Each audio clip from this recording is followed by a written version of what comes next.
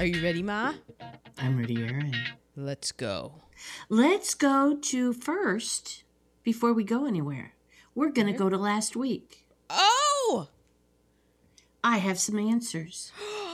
Follow-ups. I feel like there are probably 69 out of 70 of our listeners already know about the ICE situation. And we're thinking, these two are the dumbest women.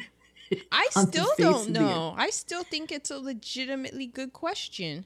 Okay, well, here's the answer.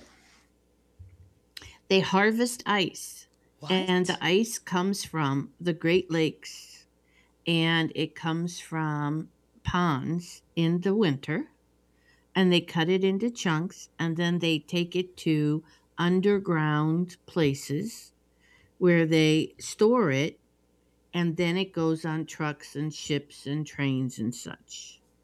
But how do they keep it cool on the trucks and the trains? Well, like they found out, like in the old time ice box, it was lined with tin, and that helped retain the Oh, the so it's like temperature. insulated.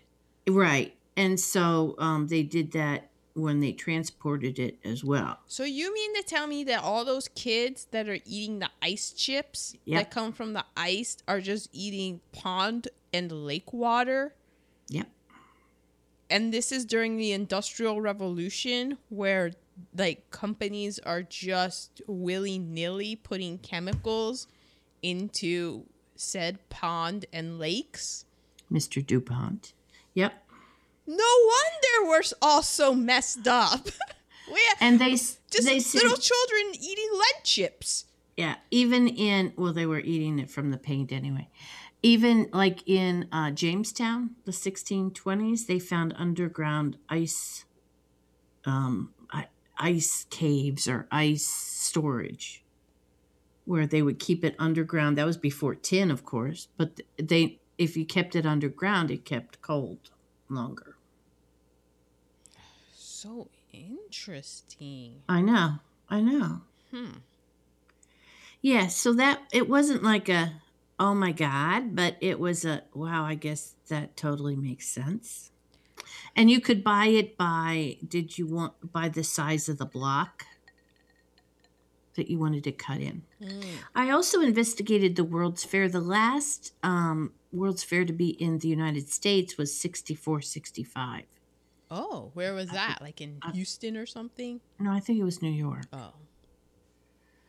And there are still World's Fairs. We just don't think it's that big a deal anymore. Just like, excuse us. We're Americans, and so we've moved beyond that, you. I know that, like, now that there's the internet and we can hear what the rest of the world really thinks, then we're not supposed to feel so superior, but we totally feel like we're the Kardashians right now. Yeah, local fry. We're the Kardashians who aren't like getting people out of prison left and right. The no good Kardashians. The Kardashians who aren't actually really going to real law school. Yeah, not the ones who are like, am I going to have to rethink my... Well, I'll be doggone. Huh. Just goes to show you. Yeah, it does. But maybe the ones who were married into the family that says God talks through them. Okay, and so those are the answers to last week's questions. Today we are going to Bedford Falls, New York, a fictitious town. Yes. This week, George Bailey has so many problems, he is thinking about ending it all. Did you make that up? And it's Christmas.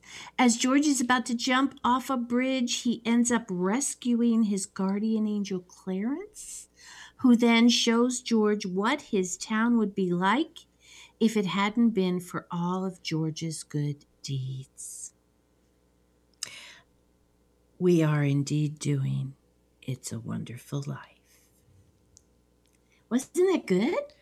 It's one of my favorite movies. I find it so rewatchable. In fact, so I watched, it's on Amazon Prime right now. It is for free if you have Amazon Prime. Both versions. When I saw that they tried to, it was the color version, I did have a conniption fit. And I was like, how dare you? So I, of course, went straight black and white. And then so I watched the whole movie last night. And then I guess I wanted to pick a fight. And so I started watching the color version. And I was like, you know what? They did a good job. You know why they did a good job, though? Because they did such a fucking fantastic job filming this movie that when it went to color, and they did a great job doing it to color, but just because of the shots and the DPs and stuff doing their thing, it works. And I was ready to just go full on film snob, but I was like, so I ended up watching about another hour of the color version. I love the beginning of it. You never remember the beginning of it. You only remember the end, and it's the end where he meets Clarence. But you always remember that part where he is like, a mess. But the beginning is really fun. Young Violet and young. But I find the end just as fun because it's like, oh, now it's a Twilight Zone episode. Yeah. Yeah. And I'm like, I'm so in. That's why this movie, but this was fun because I realized that I never really get to see the beginning. I'm always turning it on, and it's always at some point when they're doing, I usually always get to see like the dance at the school. Right. And the swimming pool. Right. But before that. Man, young George Bailey. It was like I'd never seen that part before. Yeah. I know I have, but it's very seldom that you watch it all the way through because you usually come in somewhere when it's already on. Well, yeah. I guess we should get to the particulars because there's so much to say. This might be a 4-hour podcast. Okay, let's go to the particulars. All right. So, It's a Wonderful Life, 1946. It was originally going to be released in 1947, but it got pushed up and was released December 20th, 1946, in order to be eligible for the Academy Awards, which in turn ended up backfiring because 1946 was a pretty stacked year for films, and 1947, it didn't have as much stiff competition. So, but they didn't win any Academy Awards. It was directed by Frank Capra, who's surprising to me, and after seeing this movie so many times, a Republican. Are you kidding? No, well, but a Republican back then. Yeah. So I was just like, huh. He also did Ladies of Leisure, and then in 1934 he did It Happened One Night, Mr. Deeds Goes to Town, You Can't Take It With You, Mr. Smith Goes to Washington in 1939, Meet John Doe, Arsenic and Old Lace. During World War II, he was one of the film directors. There was like him, John Ford, William Wyler. It's a great documentary on Netflix about them that they made documentary film. So he did the Why We Fight series in World War II, which was a great documentary series. He also was the producer of the World War II documentary, The Negro Soldier, which it was pretty groundbreaking because it showed Black people being soldiers and not being porters or maids and stuff. It was like, hey, yeah, we can soldier. Duh. We can do anything you can do. Better. Question. Have you listened to this week's Imagine Life?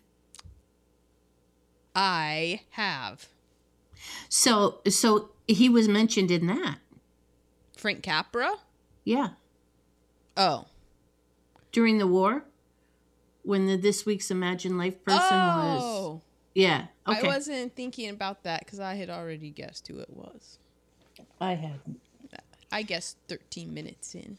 I'm sure you did. I thought it was Hugh Hefner. Listeners, that's what my coworker said. Yeah, she was like Hugh Hefner, sure. And I was like, I don't don't think so because I listened to a Business Wars and I'm pretty sure that it's this guy.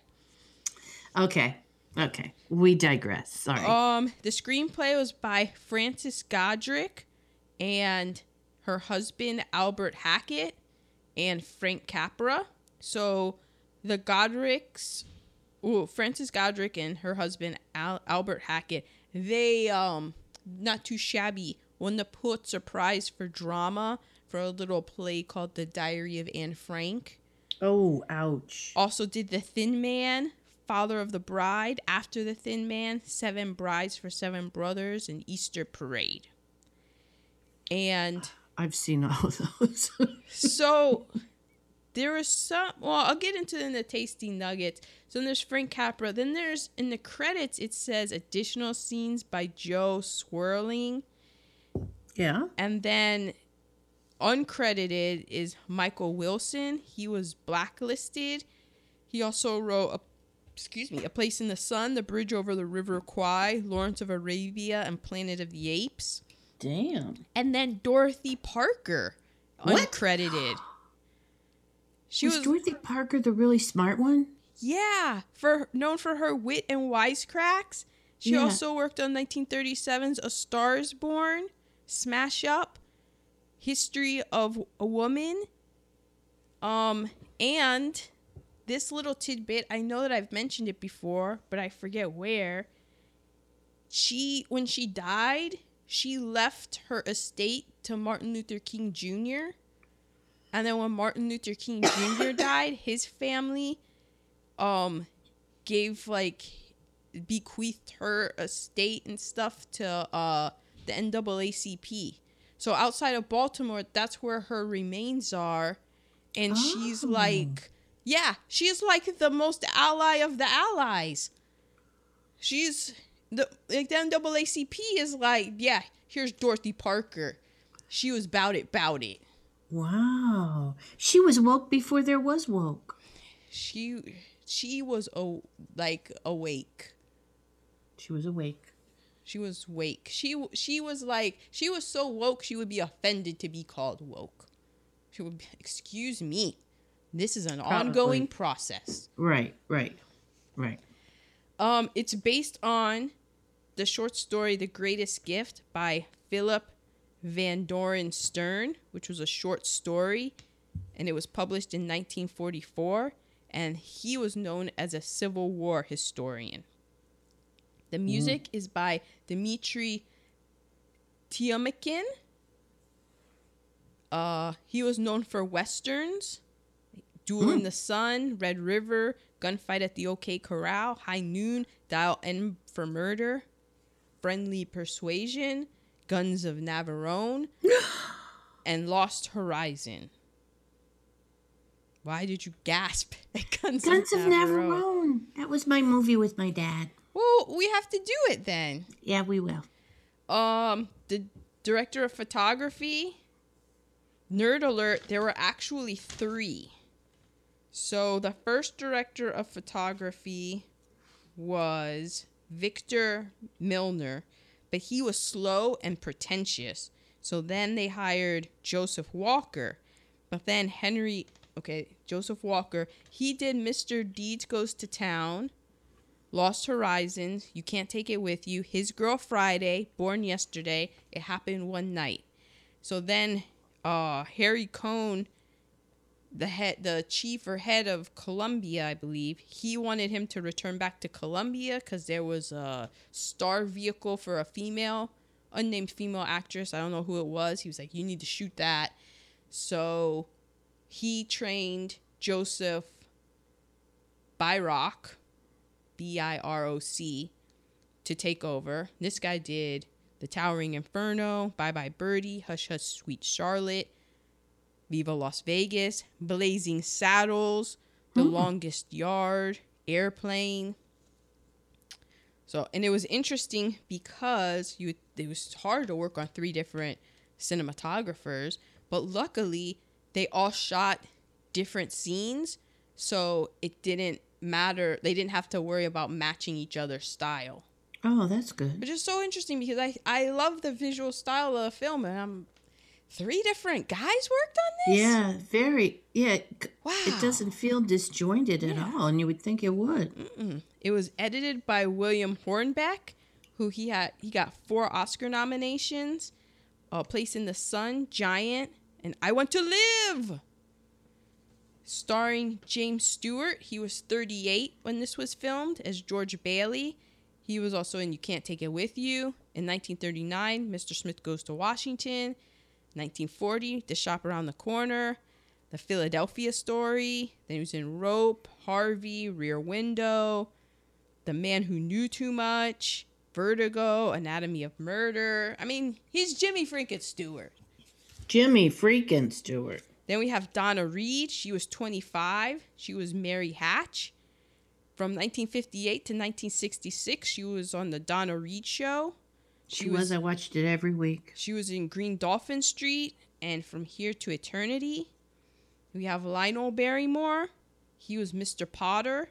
He was in Free Soul, David Copperfield, Duel in the Sun, and Ebenezer Scrooge. He did a lot of Ebenezer Scrooge radio and stuff. His siblings were Ethel Barrymore and John Barrymore. Quite a famous family of actors. And then John Barrymore's son was John Drew Barrymore.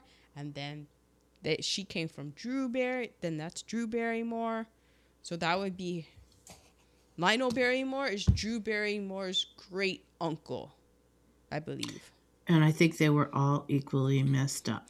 Yeah, they liked the alcohol. They got, they had that addiction gene very strong. Yeah, and then not just the alcohol, but other substances and then well. Like money and stuff. Mm-hmm. And then, but she seems to have come through it. She seems to be on the other side. Yeah. I hope so. Mm-hmm. We are Drew Barrymore fans in our family. Yes. You kind of resembled her when you were a child. Yeah. A little bit, I think. We have Thomas Mitchell as Uncle Billy. He was in Gone with the Wind, Stagecoach, yes. High Noon, Mr. Smith Goes to Washington. I had High Noon twice. He also won an Oscar, an Emmy, and a Tony. If only he had gotten a Grammy. Yeah, that was not in his cards. Yes, what a failure. What a failure, Thomas. Total only 3 of the big 4. I'm sorry. All the acting awards you could get. Or I guess the big ones. Henry Travers as Clarence. He was in Mrs. Miniver. And then I'm sure he was in other movies, but that's the only one I wrote down. So something must have taken my attention away from that. Gloria Graham as Violet. She was in The Bad and the Beautiful, The Big Heat, Human Misery, and Oklahoma. Where the wind comes breaking down the plain and the wave and we. I've never seen Oklahoma. Can sure smell sweet. Are you done? When the wind comes right behind the rain. No! Oklahoma. Now I'm done. Lillian Randolph as Annie. She was in The Bachelor and the Bobby Soccer. She was also Beulah on the radio. Wait, go back. What was the name of that movie? The Bachelor and the Bobby Soccer. Oh my God. Okay. I don't know. She was Beulah in the radio. That was a radio show. We mentioned it because she took over for Hattie McDaniel when she got ill. And she was also in Sanford and Son and The Jeffersons and Roots. And she was Birdie in the Great Gildersleeve radio show. She was also the voice of Hanna-Barbera's Mammy Two Shoes in Tom and Jerry. Of course she was. In 1946, Ebony wrote an article. It was kind of like, hey,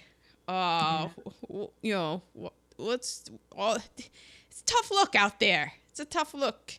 Tough look, Lillian. What are you doing?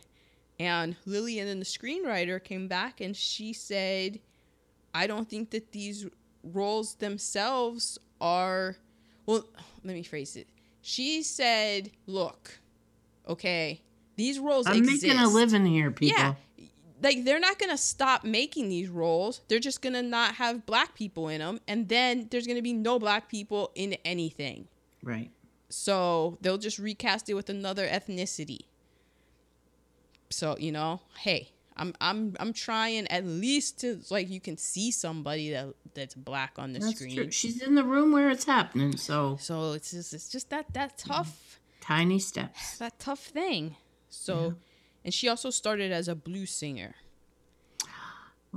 And she was the sassy maid. I think that Dorothy Parker, that's where I think Dorothy Parker's work shone. I have a theory.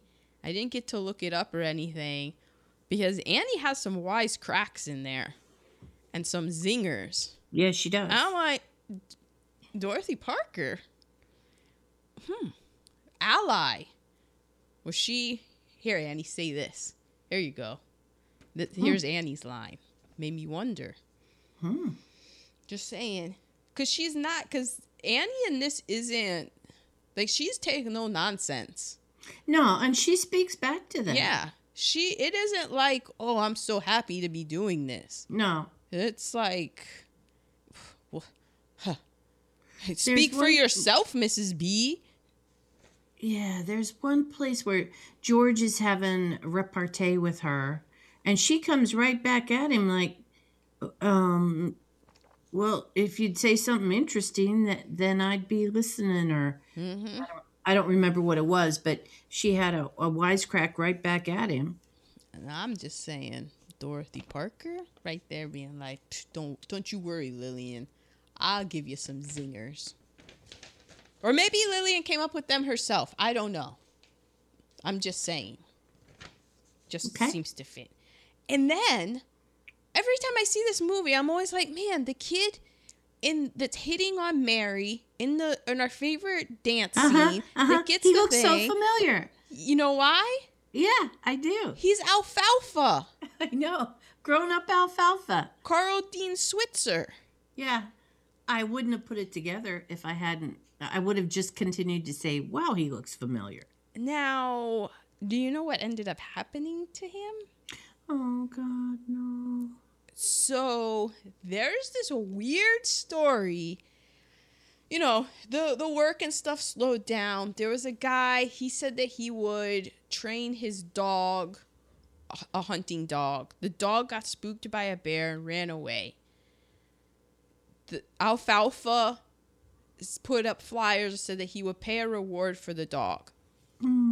This guy came into the Studio City bar where Alfalfa was working, had the dog. Alfalfa paid him and then gave him about $15 more drinks. And this is like 1959, $15 of drinks. Ooh, that would be a lot. So then, Alfalfa and his buddy, who was a unit set photographer, they're drinking. So they're like, wait a second. How come I had to pay the reward fee for the dog? Like, the guy that was going to pay me to train his dog gets his dog back. I had to pay the reward fee? Come on, man. Let's go. Let's go get the money that is owed to us. So he goes to the guy's place who owned the dog and was knocking on the door and, hey, give us the money. So it didn't really go well. There was a fight that ensued. Don't tell me the dog died. No. The guy said that Alfalfa cracked him on the eye with a clock, like a glass clock thing. So then the guy was like, all right, I got something for you, and went and got a 38. And then Alfalfa was like, what? And then something happened, and a gunshot went off in the ceiling. And then the guy said that Alfalfa pulled a knife on him and was like, I'm going to kill you. So then the guy shot him, like, in the groin area. Ouch. That massive bleeding. Alfalfa died. The guy said that it was self-defense. So and the knife that he said he had, turns out it was a pocket knife. So it wasn't going to do anything. I don't see Alfalfa Well, so no. all of this happened. The reason like it's not really heard about is because Alfalfa died the same day as Cecil B. DeMille. So it was, Oh. and then in 2001, I believe, the stepson of the guy who, like, there's a whole bunch of Hollywood. It's got to be on My Favorite Murder or something. Because then he comes out and he says that he was a little boy and he was there and that his stepdad got away with murder. Mm-hmm. And basically says, yeah, there was a fight and stuff. And then I'm going to guess he was white. the guy that shot Alfalfa? Yeah. Because The guy who got away with murder. yeah, I mean, yeah, that's just a given. He's free. Well, I mean, he died, but whatever. Anyway, so then We're not saying that he went to hell. the stepson is basically saying, like, laid it out, like, yeah, there was a fight and stuff, and then they were gonna leave, and then he got shot. So the guy killed him, and then they got Alfalfa's friend that was with him. He got threatened by the guy. And the only thing that saved the guy, the friend, from not getting killed is the sirens, because the police were on their way already. Okay. So then he said, like, oh yeah, and it was like the pocket knife at the scene was all closed up. So the cops were like, what happened? Like, yo, it was self-defense, and it was 1959. So What happened to the dog? I don't know. Okay. Alfalfa died. Alfalfa was family. probably murdered. Well, that's sad. Yeah, the dog was probably fine. Was like, I'm not a hunting dog. I don't want to go hunting. I want to sit on couches. Don't make me go hunt. I want to sit in a bar and have strangers rub my head. Yeah. It turns out I like happy hour. I like happy hour humans. We have a new dog in our family and he likes happy hour. So perfect. Yeah. That's what we can't wait to meet him. Great stoic face. Once no again, emotion. We digress. All right. So those are the particulars.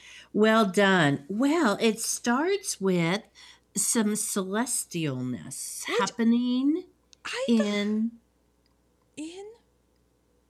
the stars and sky. And I said, that's Clarence's voice. And it was, but we haven't met Clarence yet. And they're up in the celestial skies. They're saying, well, there are a whole bunch of people down there praying for help for George. The whole town is praying. And so it's snowing in the town. Oh, a tasty nugget's about the snow later. Okay. And okay, so we're in the heavens. We're sending an angel to help George. So at 10:45 in the evening, George is thinking about ending it all. Christmas Eve. Christmas Eve, 10:45. Excuse me, I have to cough. No cough button. Clarence has been waiting 200 years to get his wings. That's a long time. That's a long time. So we do a flashback because the greater being says that Clarence needs to learn about George's past to be able to help him with his present. Mm-hmm. That will then get him to his future. So we have a flashback of boys sledding down a hill on a shovel. Shovel! I'm just saying, in this day and time, would any kid think of putting a shovel between his legs and sliding down a hill on it? No, they would not, because they don't have any imagination. They would just be like, where is the sled? I don't have a sled. Me a sled. Throw a temper tantrum until mommy goes and buys a sled. Yeah, Amazon says it'll be here at 10 o'clock. You gotta wait till 10. And so they are sliding down a hill that goes onto a frozen lake. It looks like a blast. It does look fun. George's brother Harry gets on and he goes, now because he's lighter, he's the youngest of them all, he goes farther onto the lake and as you get near the center of the lake, not quite as frozen. Now, the ice that the kids had sled on could be harvested and put into ice caves, as it were, Mm. but this ice wasn't thick enough and he falls through. So George has to go into the freezing water to save his brother Harry, which he does. But by doing so, he gets really sick, has an ear infection, loses the hearing in his left I think it was ear. his left ear. It was Although, his left ear. shout out to the rest of the boys because they formed the human chain, and they they did it very efficiently, like they had done it before. Because George goes in and he just goes chain, and they all fall in line.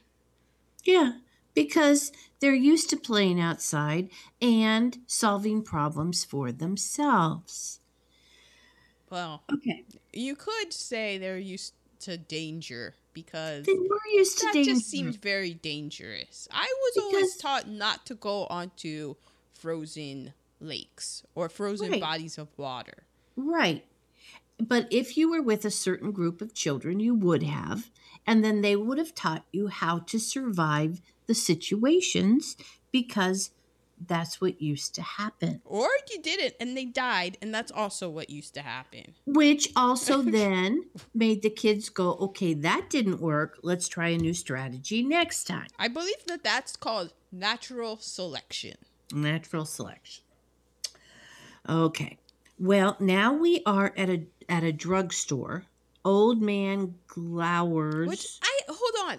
I thought that young George Bailey was super attractive for a little kid. He was very. I wonder was whatever like- happened to him. Well, I had to look it up. Brad Anderson, I believe, is his name. And Of course, his name is Brad. he did a few other things, and then he was just kind of like in and out of Hollywood. But I thought, my God, why wasn't he the next James Dean? This Yeah. guy. Why wasn't he the next Brad Pitt? I'm just saying. Well, because He was a very like, good looking young man and quite good in his role Yes. because he had to have some emotion in the next scene. Well, I have a nerd alert for that. Okay, so he is George Bailey is now working in the Gower Gower drugstore. drugstore, and Old Man Gower is inebriated and continuing to get more so Well, he's crying. because George sees on the cash register a telegram that says that his son has died at college of influenza. Interesting tidbit. I thought that and I don't know if it was because I just rewatched it, but in all my times of watching it, I never pieced together because George is whistling or singing while he's making a sundae, and you see Old Man Gower poke his head out and tell him, like, basically, shut up, I'm not paying you to be a canary, and Right. whistling and singing. And I never noticed that he was crying, and in the color version, that comes across more. Yes. Because the first in black and white and stuff, I was always like, oh, he's just like drunk or something. But in I the agree. color one, you see it like, oh, he's crying. Yeah. I agree. I always thought he was just drunk. Did you watch the color one last night or this week? I did watch the colorized one only because it was the first one that came up, and so I clicked it. You didn't have a conniption fit like, oh, I do not think so. No, I was kind of like, let's see where this goes. Oh. Yeah, but that was something that was interesting to me of like, oh, that plays a little bit differently. Yeah. And then evidently Mr. Potter drives by in a car because that's the first time we hear of Mr. Potter. It wasn't a And- car, it was a fancy carriage. Oh, And I was okay. like, Potter, why not upgrade? Oh, but he couldn't. It was 1919. Exactly. But we just know Mr. Potter has a lot of money and appears to be a bit of an ass. Yeah, he's a dick. Right. Well, we have Mary and Violet. Okay, Mary's at the counter. Adorable little Mary. And Violet comes in, and she comes in to buy shoelaces. But it's obvious she's come into the drugstore a lot and sat at the counter and bought shoelaces because George says right away, Violet, you need another pair of shoelaces. So you get the idea that Violet's coming in to see George and she's just buying the shoelaces to have some interaction with George. Mary's trying to decide what she wants. And so Mary says to Violet, you like him. And she says, I like him. And Mary says, you like every boy. Already Violet, at a young age, has a rep. Mutation. So George has a National Geographic magazine. When I was George and Mary's age, National Geographic was a great magazine to look and find people who aren't wearing a lot of clothes in their natural habitats. I mean, it was like, okay, this photographer went to Africa and took pictures, and wow, look at all the boobs hanging out there. So that was my introduction to National Geographic magazine. Okay. George liked it because of the adventure. George was into the adventure and traveling and seeing new lands that his imagination could only take him to. Yeah, with the magazine's like purpose. Right. The magazine's actual mission statement. Exactly. Okay. And Mary whispers in George's deaf ear, I'll love you till the day I die. But George doesn't hear it because he's deaf in that ear. George was a looker, and he already had a steady job. You could do worse, Mary. Right. Now, then we go to Bailey Brothers Building and Loan. Excuse me, a personal note. My grandfather started a building and loan in Blue Ash, Ohio. So my grandfather was like the George Bailey. That explains a lot. The dad Bailey.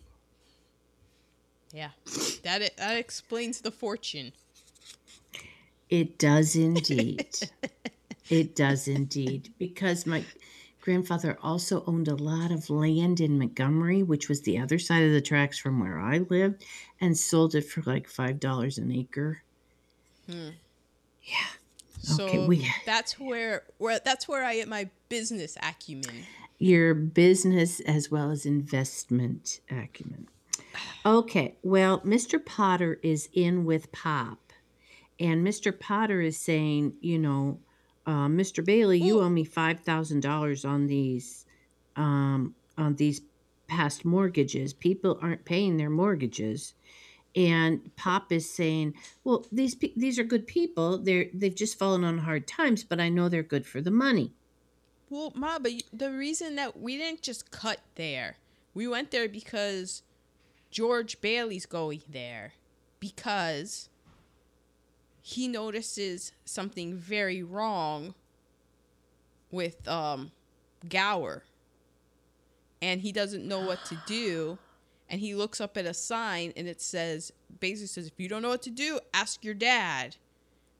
That's a sign that's in the drugstore, and so he goes and he's going to ask his dad, but when he gets there, his dad is in the middle of all this business, and then we learn about the building and loan. The movie is great. The movie is the way that it cuts together and moves and stuff, and how you're picking up at all these little things. Right, because there's several subplots. Yeah, so basically, Gower has given this kid that needs medicine poison, and he's like, George, go deliver it. George looks and he goes, oh my gosh, this is poison. He tries to tell him, but he's out of it. Gower's out of it. So he looks up the sign, says, go ask your dad. He runs to the building and loan, tries to get in and ask his dad. His dad's like, look, he's busy right now. He's doing all of this stuff. And then the scene continued to go on, but thankfully it was cut because Uncle Billy was going to be lighting a cigarette, throwing a match in the trash can, and then the trash can was going to set on fire. And so then that's when George is like, man, they got too much going on here. I got to get out of here. But thankfully that was cut because the editor knew what he was doing. Like, no, Yeah. we don't need that. Yeah, there was too much. I agree. Okay, so Potter says we're not running a charity ward here. And Pop Bailey kind of was. I mean, he was looking out for the underdog. Okay. So George stands up to Mr. Potter and says, "You can't call my dad a loser. That's not okay." And then he goes back to the pharmacy, and Mr. Gower is in trouble because the medicine never got to the kid. Well, yeah, the mom calls up and it says, "Hey, my kid's sick. Where's the medicine?" And then Gower is like, "What do you mean? I sent George to go get it." And then George happens to be there. Gower hangs it up and he just goes off on him. Why didn't you deliver the medicine? Why didn't you do it? And he starts beating him in his bad ear, and his bad ear starts bleeding. Which, according to the actor, to the little George Bailey actor, the actor that played Gower really did hit him upside the head and make his ear bleed. Mm-hmm. It was real blood. Damn. But they didn't stop the action because it was so good. Because Capra's like, "This is real. This is real." So George is saying, Mr. Gower, you put something wrong in the capsules. You put poison in the capsules. And he's like, "I know that your son is dead, and I know you didn't mean to do it, and I'm never going to tell." Oh, man. I was like, don't look at me. Already, this movie's got me. Yeah. Because he was like, I know I'll never tell anybody. I know that you didn't mean to. It's because your son is dead and you're hurting. And then Gower, like, he goes and he looks and gets the poison, and then he just melts and he just starts hugging George, and he's like, I'm so sorry. Yeah, saved him a murder conviction. Okay, so now we have George. And he is shopping for a suitcase because he is going to be leaving town. He's finally getting out of this town. All he's ever wanted was to go traveling, get out of Bedford Falls. And he says, is he ever going to marry a girl? He didn't know, but he wants to go exploring. And the shopkeeper at the luggage store says, well, this looks like a good suitcase. And George says, I'll take it. And he says, it's already been purchased for you by Mr. Gower. This is grown up George as Jimmy Stewart now. Mm-hmm. It's a great scene because the first suitcase is small, and George is like, no, I want something big. I want it big. I want to be able to put all of my stickers on it from all my different places that I've gone, you see. I want a nice one. I guess. And then the guy says, oh, you mean something like this? He's like, oh, no, that's what I'm talking about. Oh, yes. And then he goes, well, what? It says George Bailey. That's me. What's my name already on it? Oh, and he goes, indeed. He goes, it's already been bought and paid for you by old man Gower. And I was like, oh, old man Gower. I know. Oh, who's cutting an onion? So everybody in town loves George. And as he's going through town, everybody knows he's getting out of town. He's going traveling. He's finished with high school. He's going to travel and then come back and go to college. And so everybody's wishing him well. We meet a va-va-va-voom grown-up Violet. Well, that's Gloria Graham. Whew. And it's his last dinner in the Bailey house because he's off to see the world and then go to college. Well, Pop comes in. Oh, we see our first person of color, Annie. Yeah. The help at Ma Bailey's house. And Pop had a problem with Bailey today. Now, Harry, the younger brother, is going off to celebrate his high school graduation, and everybody's telling him no gin tonight. And that's like, what? That's how I was. My high school graduation, I am a gin lover. I hadn't even thought of gin. I I know mean, for high school graduation, it would be like, oh, no beer. no beer in Ohio at that point. It would be no 0.6% alcohol beer. Oh, Um, jeez. yeah. So Harry Harry's gonna take um, George's job at the building and loan so that George can go off and see the world. And then go to And college. And then when George is done with college, then Harry's going to go to college. right, he'll come back. Harry will go to college. George will take over at the building and loan, and then we'll see what happens after that. He wants to do something important. I had a side note here. Pull up chair. Annie Heard Butler. I don't know what that means. Get yourself because he's talking and Annie wants to hear, and so he goes to Annie. Why don't you pull up a chair, Annie, so you can hear better? And she says, when there's something worth hearing, I will. I will. And then he gives the old wink and stuff. It's just man, Jimmy Stewart is Jimmy Stewart charm. It is. It really makes you. This movie really makes you think, and we'll talk about more in recasting about how there just aren't movie stars anymore. Yeah. Man. I mean, there's stars who appear in movies, but like there's so very few movie stars. Yes. And Pops is telling him, get yourself an education and get out of here. Well, they all say, George, are you going to Harry's graduation party? And George's going, no, I'm past. I've already graduated high school. I'm not going back to a graduation party. And then he goes, oh, well, maybe I'll go to the party tonight. Yeah, it's Bedford Falls, George. What else are you going to do?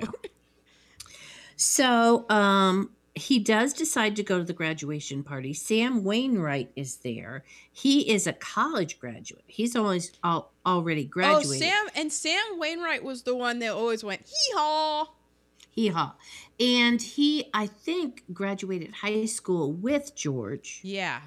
He was able to go on to college because he already had the money. George had to save up that money to be able to go to college.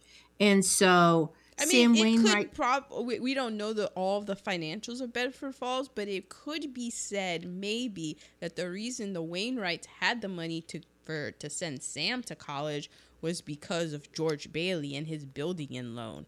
Right. And that was the reason that his son, George Bailey, had to wait. Right. So we know they are friends, but Sam is the rich one. Sam's got the money already and is able to do what George wishes he could do. Well, we hear about that there is, because of the Bailey building and loan, the high school wanted to have a pool, but they didn't have the money to build a new building for the pool. So what they did was they built a pool under the gymnasium floor, which I think is brilliant. Brilliant. All you had to do was go and flip a switch and then turn a dial, and the basketball court gymnasium floor would open and the pool was underneath. Brilliant. You already have the stands, and they say it's because of the Baileys that we were able to do this. It's so cool. And they saved like $1 million. Yeah. $1 million in 1928 money. So. Yeah. So another friend comes up to George and goes, will you do me a favor? My little sister Mary's here. Will you just dance with her just once? And so he goes, Mary, I remember Mary. She used to come into the drugstore and get a malt all the time. And so he looks over, and it's in the cartoons where you see the eyes bugging out. Whoa, whoa, whoa, whoom. He sees Mary, the young Donna Reed. She sees him. She's been in love with him forever. Remember, I'll love you till the day I die. And so he goes over to ask her to dance in his very curmudgeon-y, awkward Jimmy way. Stewart charming way. Like, exactly. Look at that. Curmudgeon, awkward, and yet still able to be charming. Exactly. That's Stars in their eyes. And the dance is a Charleston contest. Now, those of you who watch Dancing with the Stars, Mhm.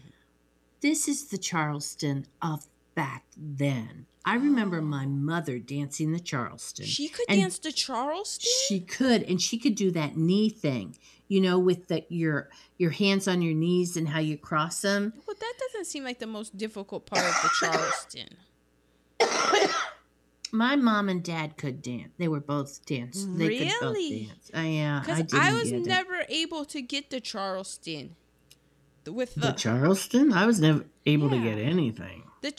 how you like go your feet out. I can only I Yeah. still practice it trying to get it because I'm Like like you it's pivot on the eluded balls me. of your feet and kick them out. Yeah. Yeah, they were good at it. I just remember my mom doing that knee thing. I thought it was amazing. Wow. So they are dancing the Charleston. And there is someone who had asked Mary to dance, aforesaid Alfalfa. Alfalfa. And he is quite jealous because Mary just left him to go dance with George Bailey. And then there's that kid in every group, the one who never gets in trouble, but the one who instigates the Is trouble that and Eddie then gets out Haskell? of the way. Yeah, That's So what that- Eddie Haskell is. exactly. The blame never falls on this one particular individual, but he is the reason for it all. And he goes, Alfalfa, do you realize there is a switch and a button, and all you got to do is press the button, pull the switch, and the floor will open? And Alfalfa, do you realize that George Bailey is dancing right on that crack right now? Right on the crack. So Alfalfa does it. And he does the switch, the floor opens, and it opens slowly. This is reminding me of a very sad thing that happened. Oh my gosh. So I'm not going to go seriously? there. The floor is opening, and Mary and George are dancing right on the crack. So the crowd kind of sees it happening, but they don't know it's happening. Yeah, and because they both said, "Oh, well, I'm not very good at the Charleston," and then they're like cutting a rug. They are super into it. They have all kinds of rhythm going, and and they think that the audience is going crazy. So then they're dancing even better.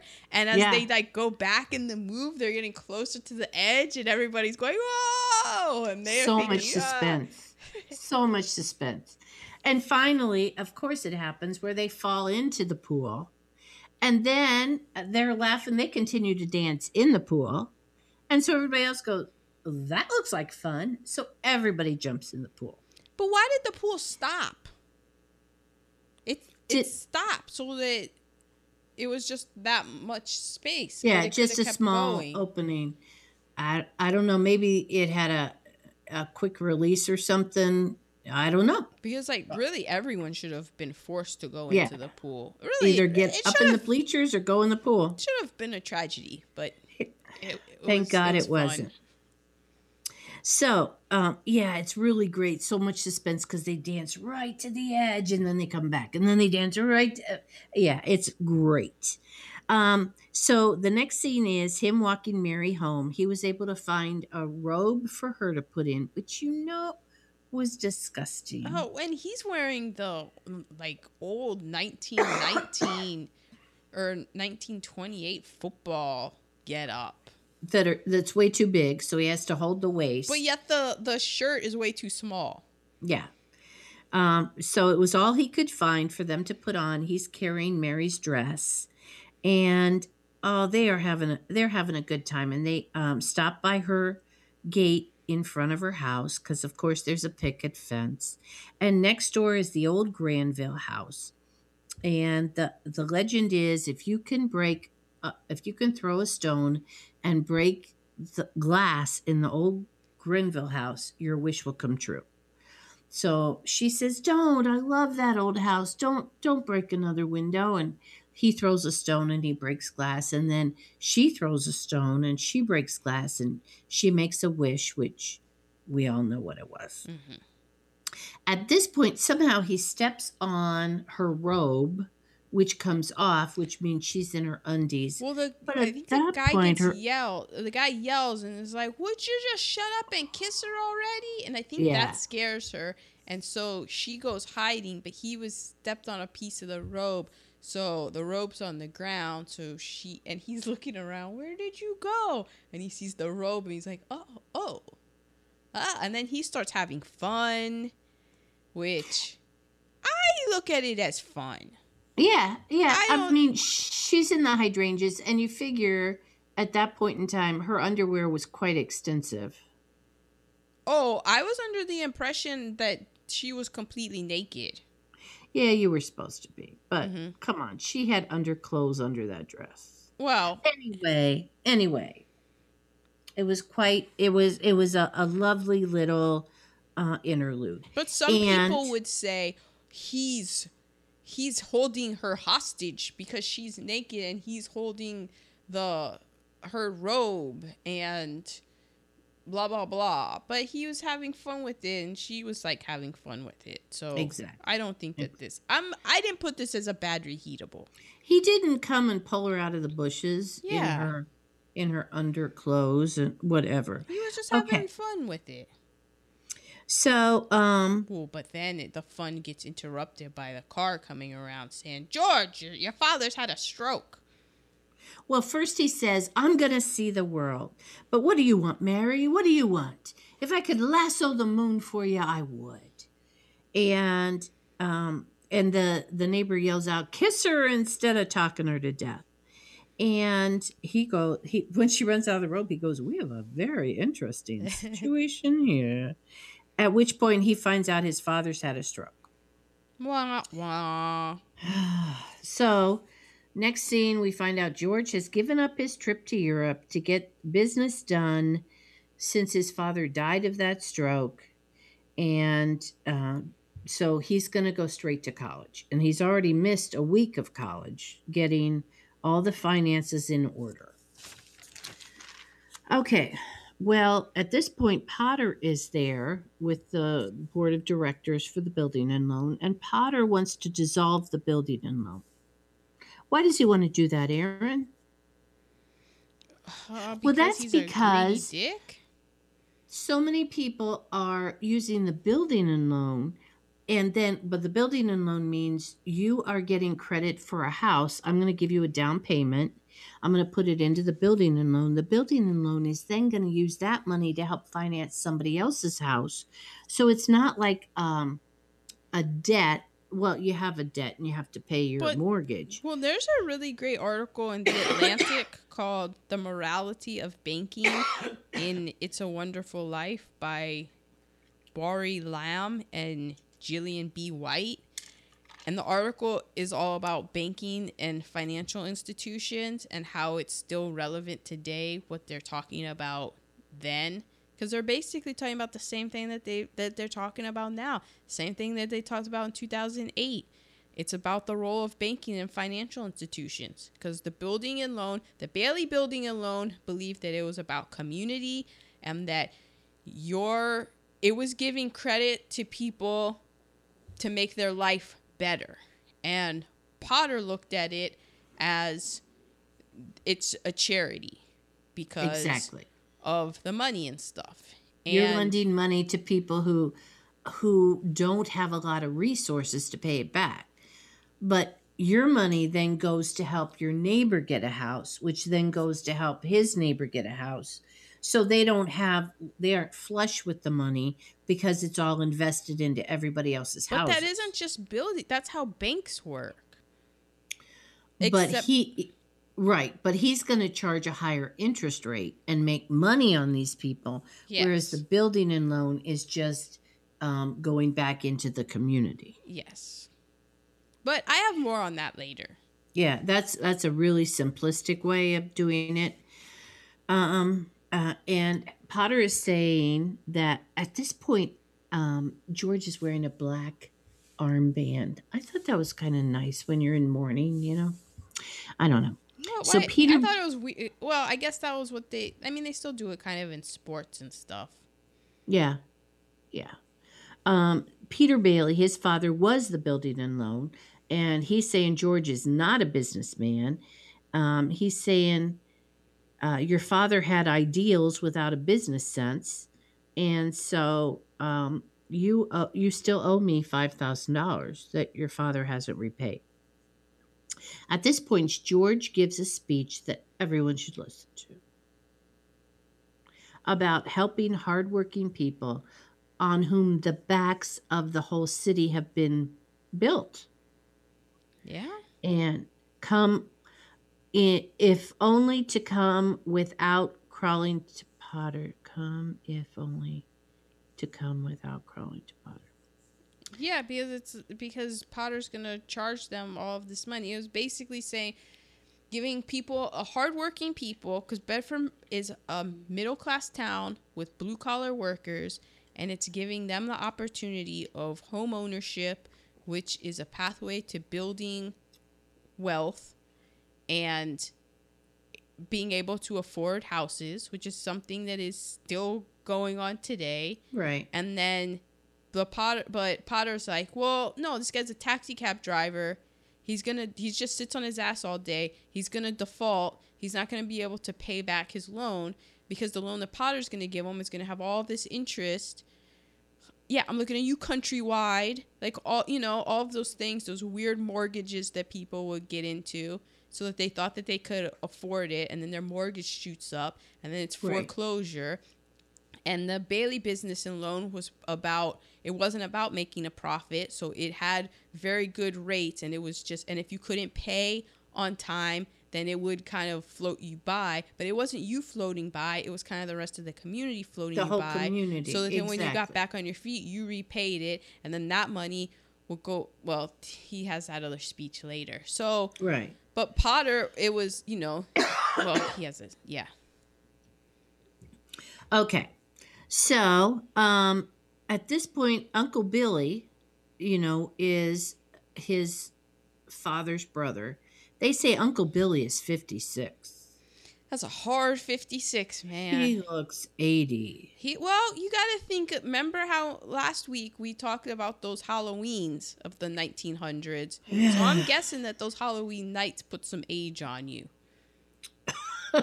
So, as well as several other things. Yeah. And Uncle Billy was, the younger brother who was in over his head. He didn't have any business sense. He didn't have any sense at all. But he was a good guy. he brightened up a room. He was fun to be around. He was indeed. So George leaves the meeting, and the other people in the meeting have voted Potter down, but only if they will not dissolve the building and loan, only if George will become the head of the building and loan. I just told you, people, I'm trying to get out of this town. So George does what George would do. He gave his college money to Harry. And as soon as Harry gets back to take over the building and loan, then George can have his dream of going and seeing the world. Well, it is Thanksgiving or Christmas. Time for Harry to come home. Is it Christmas? I forget. I wrote here, you know how Olivia Colman is the queen of jealousy? Yes. James Stewart was the king of disappointment. Oh, he could do disappointment so well. Just showing disappointment on his face. If you want to see what it looks like to be jealous and not be able to say anything, watch this season of The Crown. Olivia Colman shows you what jealousy looks like. Jimmy Stewart shows you what disappointment looks like. Oof. So George is like, finally, Harry is finished with college. He's coming home. I get to go see the world. They go to the train to pick up Harry. Second black person, Porter. Harry gets off the train, but who trails behind him? Some lass. Alas, a wife. A wife whose father has offered him a job. And excuse me, she's just like, oh, Harry can't, George, Harry just can't stop talking about you. And I'm like, he really? Because if he can't stop talking about him, why did you show up as a surprise? Right. Couldn't have sent a telegram or anything? Right. And like Harry doesn't know George's dream and like Yeah. say, I can't take your job with your father because my brother who put me through college is waiting for his turn. No. My brother who gave up half of his hearing to save my life. Oh my gosh. You're the older sibling and you saved the life of your younger sibling? Oh man. Are you kidding me? And Uncle Billy is drunk at this point.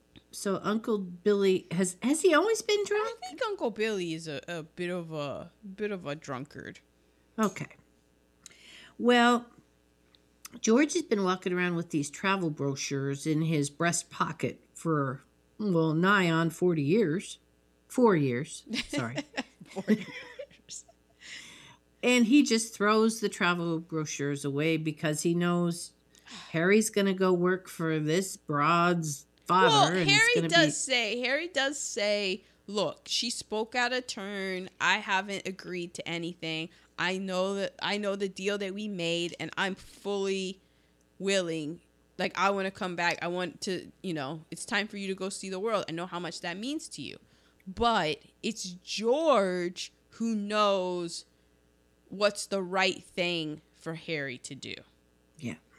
So maybe George has a bit of a martyr complex, maybe? Yeah. Bit of a savior he's the kind older of thing. brother. The father has died. Yeah, George is, truthfully, in this day and age, too good to be true. Yeah, because one, I would have been like, excuse me, why didn't you tell me you got married? That's a bit of a slap in the face. And yeah, you're damn straight. You're going to be here. I'm going off to finally see the world. Yeah. No. How many of these National Geographic boobies do I have to look at?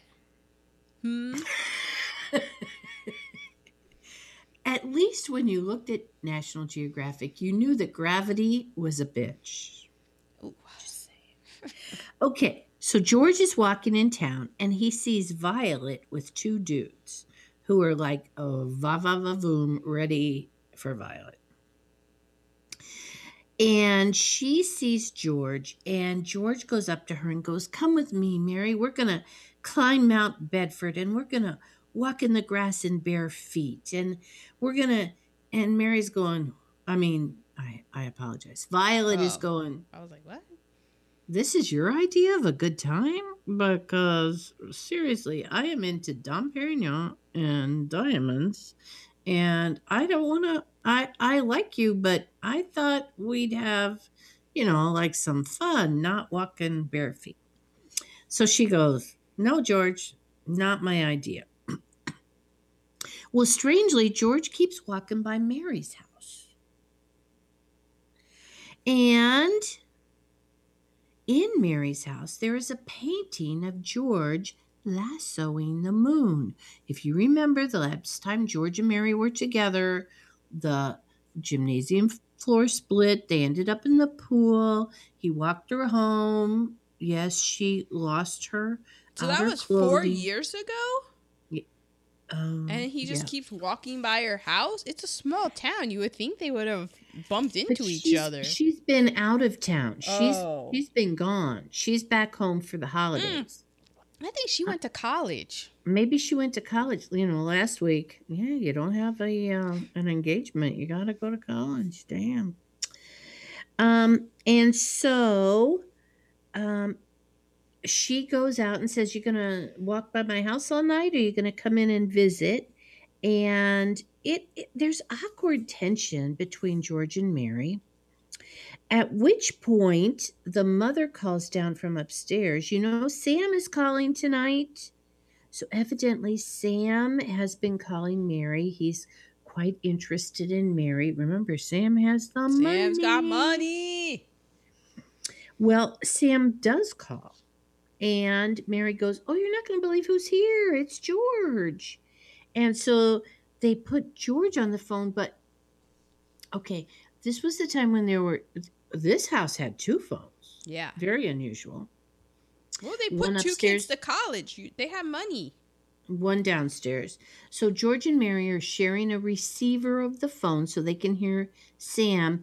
And as they're sharing the phone call with Sam, did the phone call get fainter and fainter, or was that just my imagination? Because the sexual tension Well, I think was it did because the hearing thing got farther away because yeah. Jimmy Stewart was doing the thing where he like smells her hair and stuff, and Oh my then God. Donna Reed is like looking up, and they're just like, oh, these They're inches two. apart. Yeah, and then what's his face is talking about something, and Nobody's even. Were you even listening to whatever Sam was saying? I was. No. It was something like there was some sort of like opportunity or something. Oh yeah, there was an investment opportunity. Yeah, like this. There was something that it moved the plot forward. It But did. the real plot Was the George sexual tension. Yeah. Well, then they argue. Well, no, because George gets mad. He gets mad that he's so attracted to Mary. He's like, look, listen to me. I don't want to get married. I don't want to settle Pretty down. non-violently violent with her. I wanna get out of this town. What have you done? Get out of my mind. I don't want to get married. Yeah. The mother-in-law is upstairs crying the whole time because she's going, I'm losing my money. Wainwright. Okay, I wrote proximity because they were very close to each other. Mm-hmm. At this point, we go to a new scene where George and Mary are married. Yep. They are married, and at this point, the mother-in-law is crying. You know, when they're coming out of the church and everybody's throwing rice, which is so bad for the birds. I'm surprised they survived. And the mother-in-law is crying. They're going on their honeymoon. They're going to go to first New York and then the Bahamas, where they might have met Tommy. And George pulls out a roll of bills because he's got the money. He's taking it in cash. Well, and I think they only kind of... Did they have traveler's checks then? No. And they drive by the bank, and they see all these people out in front, and they're going, what's going on? Oh, that can't be good. There's a run on the bank because... Was this a stock exchange? Or was it just a run on the bank where everybody wants their money? No, it probably out of the was bank? because they were the class of 28, so I think this is 29, so it's the crash. Yeah, the crash. So everybody wants their money, and in the building and loan, and in banks before banks became FDIC, so the reason that you hear that banks are FDIC, was because people were like, I want my money, and banks don't have money on They don't have hand. the money to give them because your money goes into somebody else's. So it's George gives a great explanation of how banks and finance works, even to this day.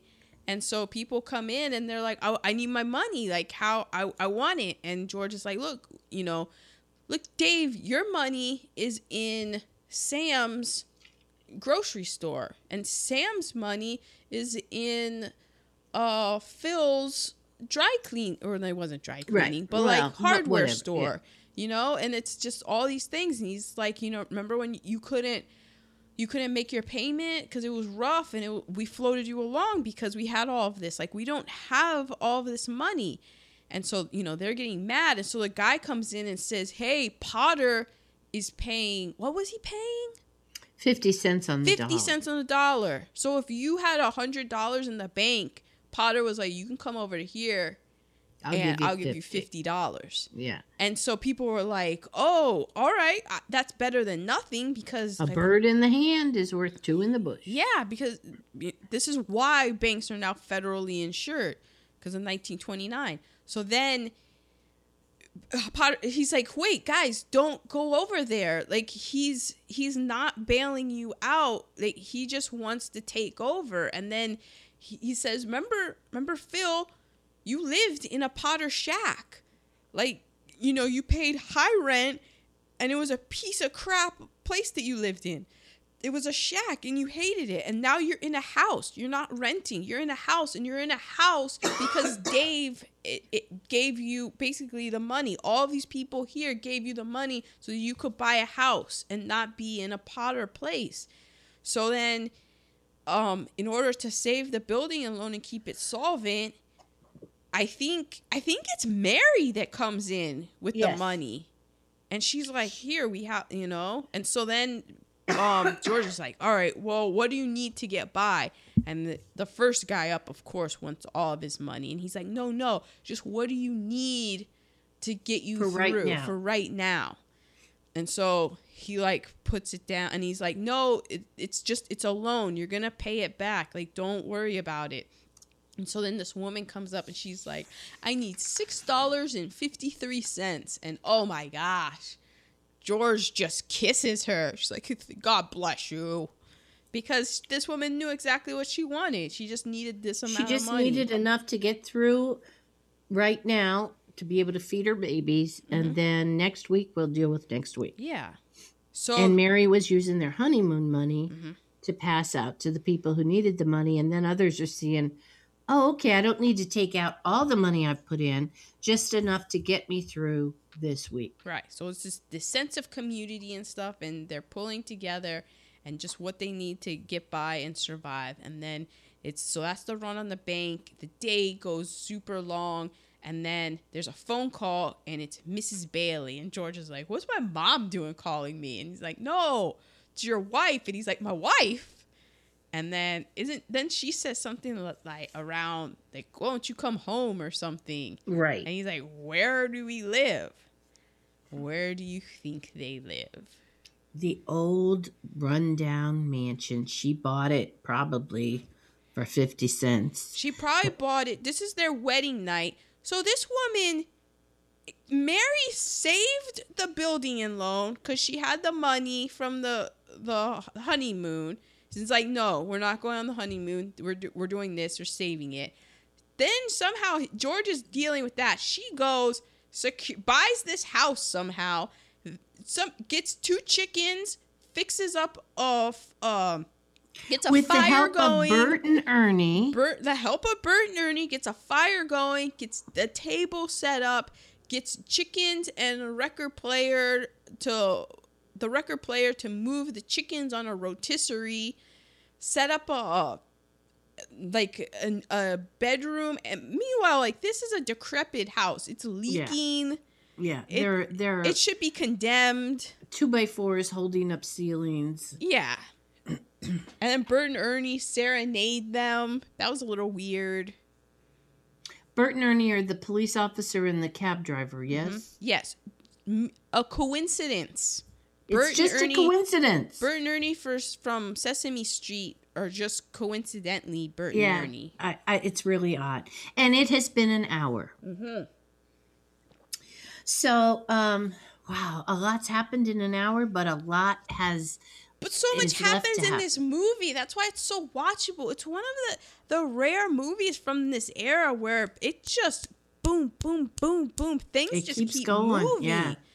Scenes do not get like left around. It's just boom, boom, boom. This is also nerd alert. This was Frank Capra's first Hollywood film from coming back from the war and doing documentaries. Wow. So you wonder what that's also like just in the theme of the film, because it's a wonderful life. Yeah. Like the greatest gift that you have is your life. Is your life. And those of you who survived. And a lot of people came back from the war like in really bad shape. Well, yeah, because it was PTSD before anybody knew what that was. And all the people who didn't come back. Right. And it's like this guy, he, when it goes later, he doesn't go to the war because of his ear. Because he was deaf in one ear. He couldn't. Right. I don't feel like that should exclude someone, but... Because you're going to get deaf. It's just a whole bunch of like put him in with the airplanes and all that stuff that made everyone else go deaf. I didn't really see how that was. I was like, oh, he must have flat feet. And then they're like, no, it was because of his ear. Like, his ear. It wasn't bone spurs, though. We are 2 nerd alerts. So, Aaron, go with your nerd alerts. All right, my nerd alerts. Okay, Mr. Gower. He was named Mr. Gower because the studio Columbia at the time was on Gower Street in L.A. And there was a drugstore, Gower Drugstore, and that's where all the studio people would go to. And Ma, you've been there because Gower Street, whenever I think of Gower, what do you think of? Do you know it's on Gower Street? No, you don't. Obviously, by the silence. Roscoe's Chicken and Waffles. No, it's not on Gower Street. It's on Gower Street. And you know how on that there's always that I forget I don't know what it is now. It might be, well, there's a studio on Gower Street. It's not Columbia anymore because Columbia moved, but that's where Columbia used to be. And so that's why he was named Gower. Oh, okay. Because every time they're like Mr. Gower from moving to LA, every time I see Gower, I think Roscoe's Chicken and Waffles. Oh, wow. Okay. Okay. What was it? Uncle Billy, his name? Yeah, Uncle Billy. He had a pet raven. And that raven is pretty damn famous. His name is Jimmy the Raven. He was Uncle Billy's pet. He was also in You Can't Take It With You. And after that, each subsequent Capra film. Really? He's also the crow that lands on the scarecrow in The Wizard of Oz. He could do any task that you would want an 8-year-old child to do. Jimmy Stewart said, quote, he was the smartest actor on the set. Wow. The ravens seldom live to be past 30 years in captivity. He lived 60 years. Whoa. Talk about just one of those things where it's like this being was meant to do what they did. That's crazy. Yeah. He's in a freaking bunch bird. of things. Jimmy the Raven. Wow. Mm-hmm. Okay. Russell Shaman, he developed a compound of water, soap flakes, fomite, which I'm sure causes cancer. I didn't look up what fomite is, but I'm like... Fomite has to be some kind of plastic. I'm like styrofoam. Yeah, I'm sure that it's something that has not aged well. No. And sugar to create the snow. Because up until then, snow in movies was from untoasted cornflakes. But painted white. But when they were too loud for stepping on them. Exactly. So that's why because the snow in this movie, you know that it's fake, but there's just something beautiful about it. It's different from the snow you've seen before. Mm-hmm. Cornflakes painted white? Are you kidding me? Yeah. Yeah.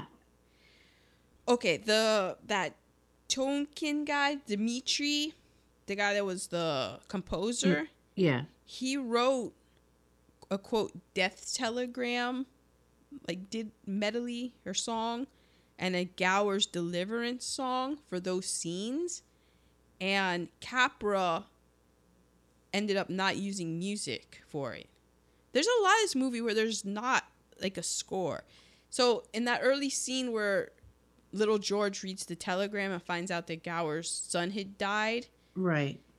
There was music that was composed for that. But there was so much sense of what could be considered sentimentality that a score would make it really schmaltzy. And so I really liked how Capra was like, no, we don't need music. It doesn't need that dun dun. Yeah, dun, but dun, dun, dun, this guy, that didn't sit too well with him, and so they had a falling out. I'm sure they did because he composed music for that, right? And Capra was like, no, the telegram's saying that the guy's son is dead, and he's upset about it. We got the emotion. Yeah, what more do we need? Right. And so I thought that because, as I mentioned before, it's very few times that I've seen the beginning of the film, so I forgot that we did meet Clarence at the beginning, but he's more of a star, like a celestial being. And Right. I thought that was interesting because, yeah, he's a guardian angel, but the movie isn't really, in my opinion, overtly religious. Like, the only No. religious thing is it's a guardian angel, but that isn't really, that's like a couple of layers of religion, you know? Yeah. And that scene was just the flickering stars talking. I thought that was pretty interesting. Yeah, you could make of it what you wanted. You could say it was God talking to the angels, or you could say it was a celestial being talking to another celestial Right, because being. remember in Heaven Can Wait how it was the devil, but we saw the scene with the devil talking. It was that opening scene, and you're like, Right. oh, that's the devil, and it was personified and stuff. But I thought this was great, and so I came across a thing where, he didn't want to force an overtly religious tone because he felt that it undermined the impact of family and friends. But then I also read things where he said that where Capra said that it was, that parts of it were sort of a reactionism to atheism. What is, you know what I'm saying? Atheism. Yeah, I think. atheism. So I thought that it was very interesting how there, on one hand, there was the atheism, and they wanted to counteract that, so it is a guardian angel and stuff, but it wasn't overtly religious. There weren't denominations and everything. Because sometimes that can get really gaggy. Yeah. So I just thought I think that's why it endures so much as being so thoroughly modern, because I'm not one who is super into religion. Like, spirituality and stuff, that's cool, but especially organized religion and that kind of thing being forced down people's throat of it's this and this.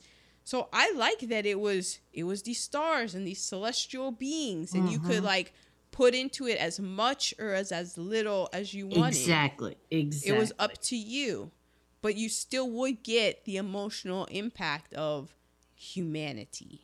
Yes. All right. We already did that. We already did that. It was okay.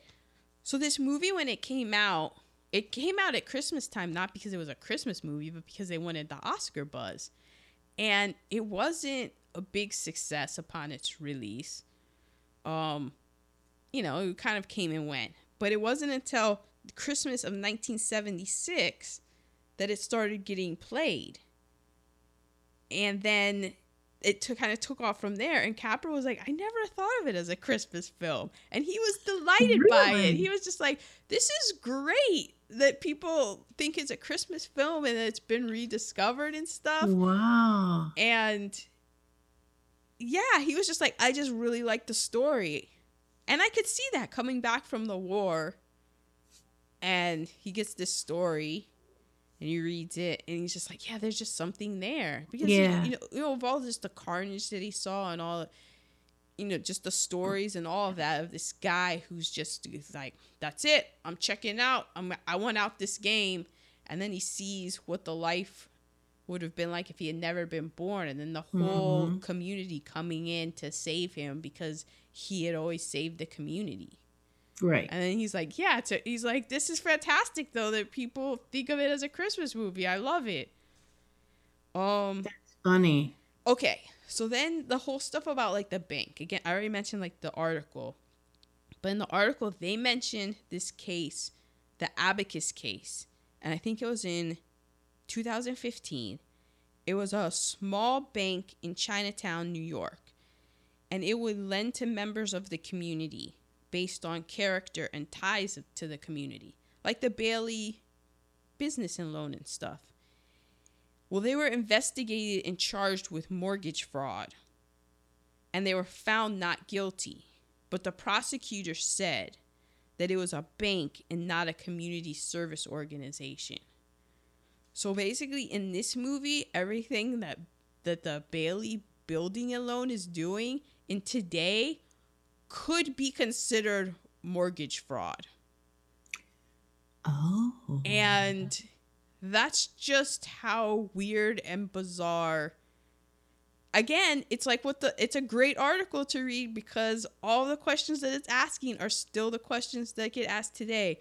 Who are banks for? What is their purpose? Well, I know that my grandfather's building and loan is gone. It's not. It was absorbed by a bank. Because it's easy. Everybody knows it. If you already have money, it's easy to get a loan. Right. But the purpose of the building and loan was to help the people who didn't have the money, who didn't have that resource. Right. And so then this bank, it was a small bank in Chinatown, and it was, show us who you are, your characteristics, and your ties to the community. And if you were just starting out, then they would be like, okay, here's your track record. There's people in the community who vouch for you. You're trying to do this, this, and this. Here you go. Here's the money. And they're like, that's mortgage fraud. Wow. Yeah. And I think the reason that they were found not guilty is that they were too small. Like, that's what ended up saving them was that they were a thing that it was too small, but it was basic. And look at the good that it was helping of the community. Exactly. And to be punished by it. Yep. Still, this movie was made in 1946. Yep. Wow. Those are my nerd alerts. Okay, listeners, thank you for listening to us. We're two reheatables. So I always start with my negatives.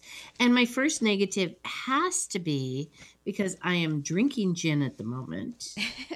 Gin at a high school graduation. Oh, I thought it was going to be the gin slander. And, on that phone call with the sexual tension, he got pretty aggressive with Mary. I mean, he was rough with her. Well, Mary was ruining his life. He had a lot of frustration. My other reheatable is, okay, so I had to look it up. What is it called from, like, a man's pant measurement from his waist to his crotch? Is it is it the inseam? It's not the inseam. It is the front rise measurement. Oh. And his pants have to have the highest front rise measurement of anybody in history. Well, he always did that. That was his style. My God. I don't understand why you're putting that as a bad reheatable, because that's how you dressed me every day of my life when you were allowed to. just right up to where my boobs were. Did where not my pants have went. The front rise measurement of a Jimmy Stewart. Hello, you look so cute with your shirt tucked in. You pulled my pants all the way up to right where my boobs were. She would go to the bathroom and she would pull her shorts up, but they would be sideways. Yes. You know why? Because I was in a hurry. I know you were. You were in a hurry to get back outside to play with your friends. I had to go play. Instead of onto electronics. Thank you. I had to go play, or I was probably in a public restroom, and it's a little girl and stuff. If you're in a public restroom, it's like, get in and get out. Get in and get out. So yeah, there was no time to dilly dally. At one point, somebody calls the people of Italian persuasion garlic eaters. Well, Frank Capra himself was Italian, so he was very Italian, actually. Okay, being a teacher, a former teacher. And why is it Italians? Like, I just ate a banh mi sandwich, and there was plenty of garlic on that bad boy. Well, those lovely people had not yet brightened our shores. When Jimmy Stewart yells at that teacher for not zipping Zulu's coat because she didn't want to crush her flowers. No, the teacher told her, zip your coat, Zulu. You need to zip your coat. If they don't zip their coat, there's nothing more you can do. You're not allowed to lay hands on them. Yeah, Can't touch him. In 1946, they could lay hands on him, and that wasn't about that. The teacher was collateral damage. He was I mad about know, everything but the teacher else. is always collateral damage. Yeah, that's called being a teacher. Okay, my last. That's why there negative- aren't that many of them anymore. Exactly, and going to be fewer and fewer. And fewer. In the alternative universe where George has not been a part of the community, where Mary becomes an air quotation old maid, and of course she has on the air quotation glasses and the weird hair. And Come look on. at you know what? She had a very much Adrian vibe going on. I was like, oh, True. look at Donna Reed. So, you mean to tell me that she's just gonna do that and then marry a boxer? I see.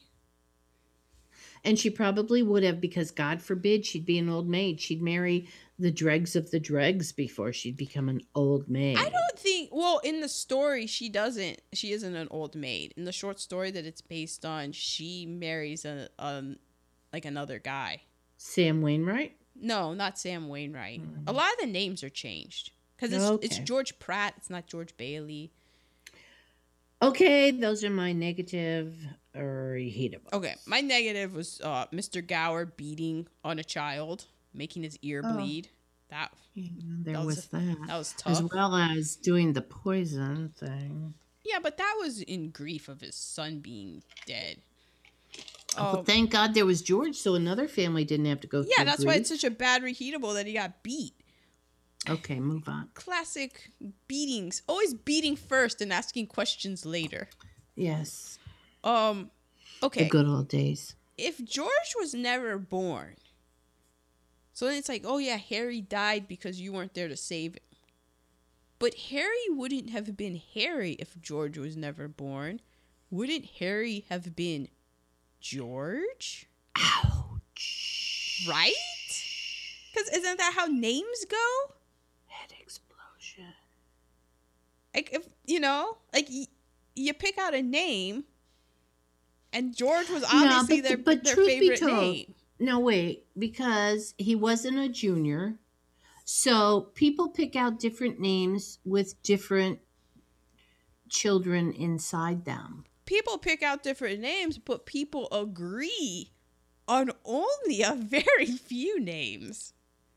That's why you're not Muriel at this moment. Yeah, there's names like you could pick out.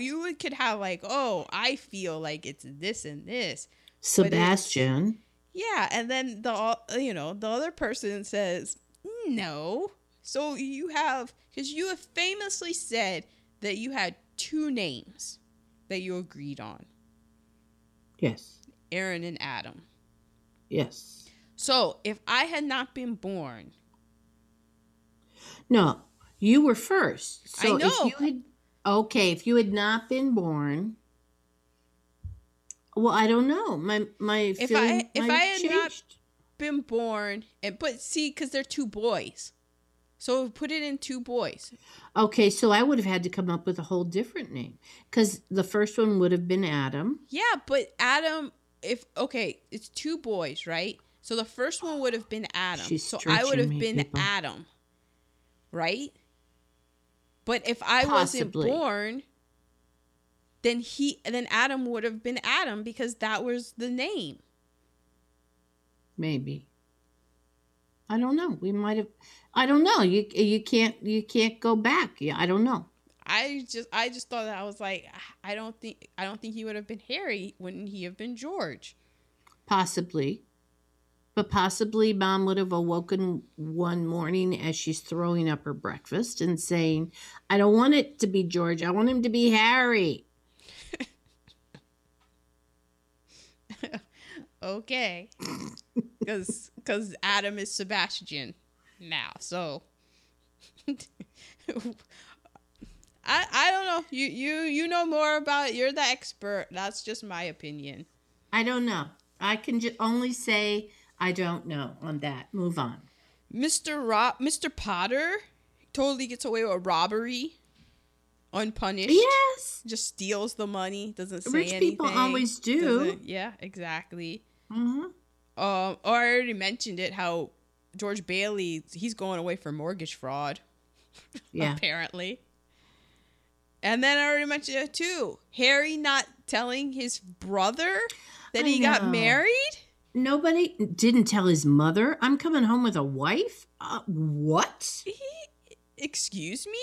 You can't shut up Squeeze about me? me, but you're just like, oh, I'm married. Here you go. So those were my negative reheatables. Okay, my positives. Continues to be, always will be, the pool under the gym floor. Me too. That was the first thing I wrote down. Brilliant. A positive, a building and loan, because I don't know if I mentioned it or not, but my grandfather was part of the beginning of one. A positive. And possibly the end of one. Possibly. George's speech. Well, both of his speeches.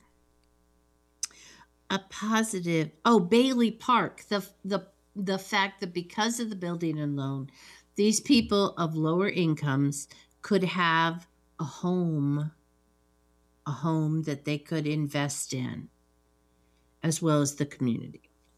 And my final one with a star is the husband, who happens to be in the bar where George Bailey is, defending his working wife for doing the best she can do with the 28 little snot noses that she's got every day in that class.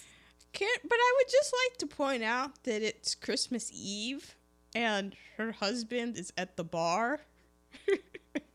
Because she's home crying. Because he had to get out of the house. Because his wife wouldn't stop crying. So he's like, I'm going to the bar. It's Christmas Eve. Exactly. Oh, and you're the reason that I'm at a bar on Christmas Eve, George Bailey? Why don't you taste my fist? Because your child wouldn't button her freaking coat. And what kind of a name is Zuzu? I actually kind of like that name. And that's a good reheatable. You don't hear it. You should hear it. All these Bellas we have around here, all these Zoes. No Zuzu?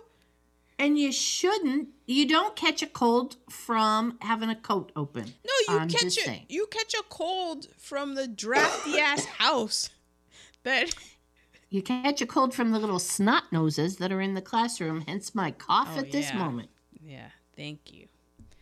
Your positives. All right, we said the gym pool, the young George Bailey. He was adorbs. I'm very smitten with young George Bailey. The whole banking and also greed. Yeah. Bert and Ernie, even though they're coincidences, I didn't know it at the time. I was like, it's Bert and Ernie. I know. Who would have ever... Come on. Yes. They were in somebody's mind. The cinematography and the editing, magnifique. I already mentioned it, like with Joseph and Clarence and the other thing, the celestial stars, they're not people. Right. Nick, when he's just giving out wings because he's with the cash register after they're like, oh, every time a bell rings an angel gets its wings, and he's just like, look, fellas, I'm giving out wings, and he's just making the bells go. Oh, that kills me every time. And then Mary, when she was throwing the rock at the house. Yes. So that was a tasty nugget of mine. They hired a sharpshooter. And it turns out like Donna Reed just did it herself because she played baseball in high school. She broke the window without the sharpshooter needed. Mm-hmm. This is very interesting because I watched a Real Sports segment on baseball. And it was very interesting because girls used to play actually baseball. And then some real shady shenanigans happened, and that's when like it was like, no, you can play softball, but like girls still can't play, and girls are like, but it's two different sports. I want to play baseball. Right. Yeah. So if you ever feel like your outrage is kind of tampering down and you need something else to get riled up about, look into that. Women in baseball. Great. Yeah. It'll make you feel great. And then I guess also, it's not a reheatable, but I think it's just something that actually it is a good reheatable. Mary, she had 4 kids. She totally redid that old house herself. Mm-hmm. Except for that thing on the banister. Excuse me. Super glue. She's got 4 kids that she's raising, insulating this entire house, and also during the war running the USO. I was like, no wonder after 4 kids she has that waist. Doing all Yeah. that. Come on. Because I was like, wow. And that skin. And just really, it's really Mary who, I mean, she's the hero behind the whole thing. She's the one that was like, here, George, do this. No, we're gonna stay here. Have this. Right. No, right. I fixed the whole thing. Oh, right. And George I've is like, taken care of it, George. I Come here and melt into me because you're so disappointed. Yeah. I was like, damn. And she's got an arm. She's like, I could have played baseball, damn it. I went to college. I'm better than Bedford Falls. And then Mary leaves. Maybe that's what the sequel is. Not the sequel, but the remake is that it's not George Bailey. It's really Mary being fed up with the 4 kids and the husband who's just constantly disappointed and stuff. And she's like, and Zuzu. God. I didn't want to name her Zuzu. That was your idea, George. Okay, MVPs. I think I just did my MVP. It's Mary. Yeah, you did. My MVP was the pool under the gym floor. Yeah, that was cool. Recasting. Okay, I did start 2, but I couldn't come up with an Uncle Billy for this one. Oh, I never This did one Uncle has, Billy. okay, so I needed George, just every man, the most likable person in Hollywood. He's got to be so likable. That's the number one thing is the likability, and you have to believe that other people like him. And because there's a quote from Capra that said that the hardest thing to play is the good Sam who doesn't know he's a good Sam. Right. So my first cast, I have Matt Damon. That's pretty good. Yeah. And then Mary, of course, you have said, I mean, she's the heart of the whole movie. She has to be hard and she has to be soft. So, of course, I went with Emma Stone. Now, I couldn't come up with an Uncle Billy for that one. Oh, I didn't even cast Uncle Billy. Like Uncle Billy, but my Mr. Billy William H. Macy. Yes. Yeah, he's really good at being drunk. Mm-hmm. And my Potter, I have Denzel. He could be an evil, nasty Potter. Oh, yeah. Now, my other cast, are you ready? Mm-hmm. So George is Lakeith Stanfield? Yeah, Stanfield. Stanfield. Nice. Because he can be so likable. He would be a great George. Wouldn't he? And I know you're not going to like this, but my Mary is Yara Shahidi. From Blackish. Yeah, from Blackish and Youngish. Yeah. Because she could do that. Okay, so my Uncle Billy for that one is Craig Robinson. That's pretty good. Yeah, I know. And my Harry Potter for that one is Jeffrey Wright. Your Harry Potter or your... No. My Mr. Potter. Ah, that's a good one, Jeffrey Yeah, Wright. because he could be really good at that. Thank you. I'm very happy with it. Okay. My first recasting is George. It's got to be somebody that, again, you just want to watch. You're just all in and you want to watch whatever they do. So, George Bailey. You know what? And in this cast, on both of my cast, I'm skewing a little older. I'm skewing a little older so that there's more of that life. More of that real life sort of. Well, he was 35. In. He was 38. So there you go. I'm seeping in. My George is Eddie Murphy. My Mary is Kerry Washington. Yeah, she could totally do Mary. And then my Clarence. I didn't have Clarence. Oh my God. Is Vondi Curtis Hall. Tell me more. Well, he's been in so many things, but you'll know him from. He was the minister in Harriet. That guy. Oh, yes. And he's just been in so many things. Yes.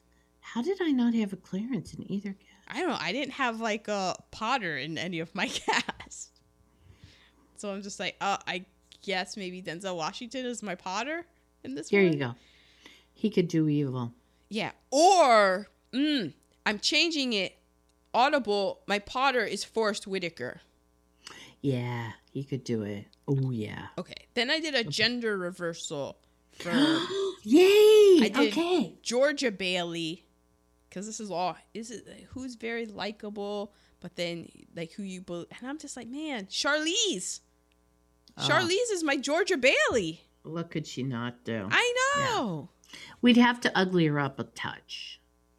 Just a touch. No, because What everyday makeup every day. yeah, Okay, and that'll still be like way fine.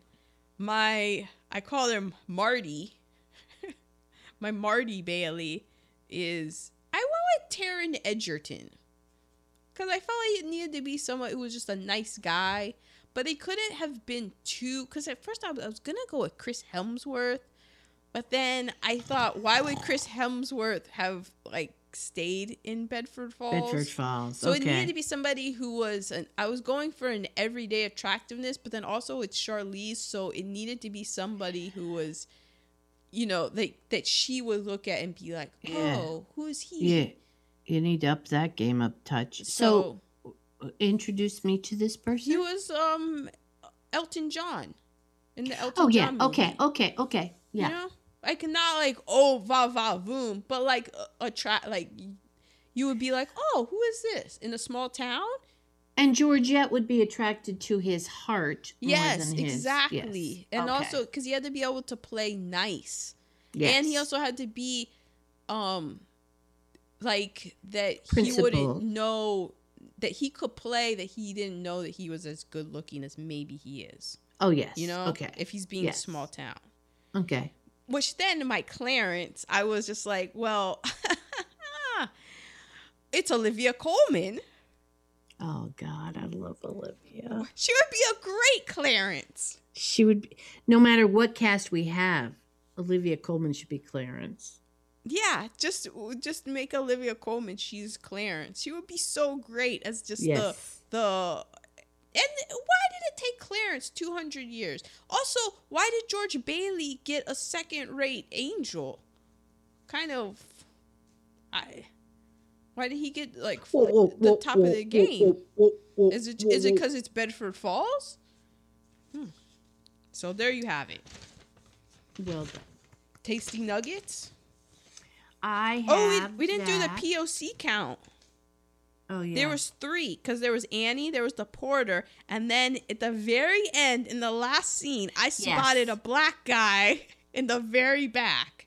Yes, when I saw that all the person town too. was coming in. So I'm like, there's 3 black people in Bedford Falls. Okay, well, this pool really does exist under the Beverly gym floor. Hills High School. Beverly Hills High School. Who knew? Now, there's a place where George is saying goodbye to Uncle Billy. He's leaving the Bailey house, and he's walking down the street. You hear him bump into a bunch of trash cans. Mm-hmm. That wasn't scripted. He actually did bump into a bunch of he bumped into a crew person, dropped a tray of props, and Capra goes, "Go with it. Say, I'm fine, I'm fine, I'm fine." Which I thought was funny. Mm-hmm. And the sound guy got an extra $10 from Capra. Now, that telephone call where there was sexual tension, there was a part in it where they had to cut part of it because it was too passionate to pass the censors. Well, that's interesting. That's what I thought. We talked about the new film Snow. This is the #1 most inspirational film of all time. Yeah. I mean, it is, because it's like the greatest gift that you have is your life. So, it was a flop when it first came out. Well, I don't know if but not the received movie we know today. They originally cast Cary Grant to be George. Well, he wasn't cast to be George. See, so the author guy with the short story that it was based on, he got rejected from a bunch of places. Nobody would publish it. So he ended up printing it out and sending it to 200 of his friends and family. And Cary Grant got his hands on it and he liked it, so he went to RKO, and RKO was developing it with him as the lead, but then RKO shelved it, and then the studio chief told Capra, like, here, read this. Oh, because, and then Cary Grant ended up going to make The Bishop's Wife instead, that Christmas movie, and then the RKO chief was like, here, Capra, read this, and then Capra said, well, this is fantastic, this is what I'm gonna do. And so then he bought it from RKO for $10,000. Although Capra says it was $50,000, so I don't know the exact amount. And that 3 other drafts, because that Dalton Trumbo guy, he was blacklisted, and some other writers, they had already taken stabs at writing different drafts, and so RKO threw in all those drafts as well. Interesting that Bishop's Wife, Cary Grant, then became Preacher's Wife, Denzel Washington, who I cast in my recap. That is true. But when Capra read it, he knew there was only one person to play it. Yeah. And he had already worked with Jimmy Stewart on You Can't Take It With You and Mr. Smith Goes to Washington. True. So it was just like, and he gave it to like Jimmy Stewart's reps, his people. And he's like, oh, I just want to tell him about it. And the guy's like, he'll play it. You don't even need to pitch it. He's in. Henry Fonda was considered to be George. Well, they were best friends, but then he was cast in My Darling Clementine. Okay. Well, during the filming of this film, 42 times a bell rings. So 42 angels got their wings through the filming of this film. Well, Nick was just passing them out. That's the end of my tasty nuggets. So we already did about how the husband and wife team wrote it, and there was a dispute, and the Writers Guild of America were the ones that said that Hackett and Goodrich got credit with Capra, and then the additional scenes were by the other guy, the Joe Swirling guy. Seneca Falls claims to be Bedford Falls because that Capra visited in 1945, but historians have found no proof of that to exist, so they can't say either way. Then I say poo-poo. Well, but Seneca Falls is like, that means you can't prove we're not. So they have a museum, and they have a festival. It said, like, the author of the story says that it's Winchester County. It's Califon, New Jersey is the actual place that inspired it. Jimmy Stewart and Donna Reed were both from small towns. Yes, Donna Reed, Iowa. Yeah, Denison, Iowa. So for the role that Donna Reed was played in, remember Jean Arthur? She was in Mr. Smith Goes to Washington, and we were like, why wasn't she a bigger deal? Yeah. She was gonna be in this, but she had a Broadway commitment, so she wasn't. And I'm like, somebody else passed on it. And well, Olivia de Havilland was considered. Yes, that's who it was. Martha Scott and Dvorak, and then Ginger Rogers said, nah, it's too bland. Well, there was no dancing. And the part, like, Mary's part is pretty bland. Yeah, but I feel like Donna Reed brought it up.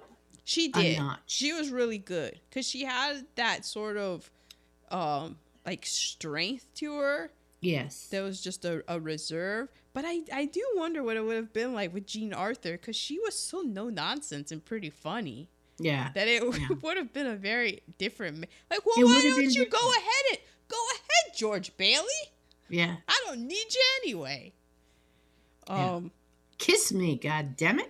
It was filmed in Culver City and also in Encino from April 15th, 1946 to July 27th, 1946. I heard it was really hot. Yeah, I just said that it was filmed April through July in the valley. Yeah. All those snow scenes, because the exterior, all that exterior of Bedford Falls, that's in Encino. There was a ranch. It wasn't just what it is now. It was a ranch, and they built everything. And so they were running around from May to July just sweating. Then the Encino Ranch, that whole set, it was raised in 1954 because they're like, we got to put housing in here. Too sweet. Okay. I don't know if it was, but just saying. The Martini home, that was in La Cañada, Flint Ridge. So that's, I don't know if it still exists because it probably got burned down in one of the many fires of that area. Uh-huh. I don't know for sure. I'm just saying. When I hear La Cañada, Flint Ridge, I think fire season. We already said how he really slapped his ear. And then I was like, yeah, that was really alfalfa. There are my tasty nuggets. Well, the awards, it was nominated for Oscars for Best Picture, Best Actor, Best Director, Best Sound Editing, Best Film Editing. And the nominees were, it was an honor to be nominated. The nominees were, it was an honor to be nominated? Because they did not win. Oh, clever. That was too clever for me, Ma. 1947, the winner was The Best Years of Our Lives. That's for a good the movie. Picture. Frederick March won for The Best Years of Our Lives. Olivia de Havilland won for To Each His Own. But it did win the Golden Globe for Best Director. Oh. So Donna Reed wasn't even nominated. No. So yeah, those were the. It was ahead of its time. Like that thing when it cuts to George Bailey and he's Jimmy Stewart and it does a freeze frame. Mm-hmm. Like that's I mean, they use that now. Yeah. It was ahead of its time for just how fast it moves. It kind of reminded me in a way of Citizen Kane. Of how, it was just like moving and stuff. Yeah. But I think it's so much more of a rewatchable than Citizen Kane. Now, my sister hates this film. And I don't know why. I will ask her when she comes at Thanksgiving. Interesting. I have to admit that there was someone cutting an onion in the kitchen at the end of it. I really teared up. And I've seen the end a gazillion times. But it still got to me. That was probably the third time I teared up. I teared up with the beating of George Bailey. Yeah.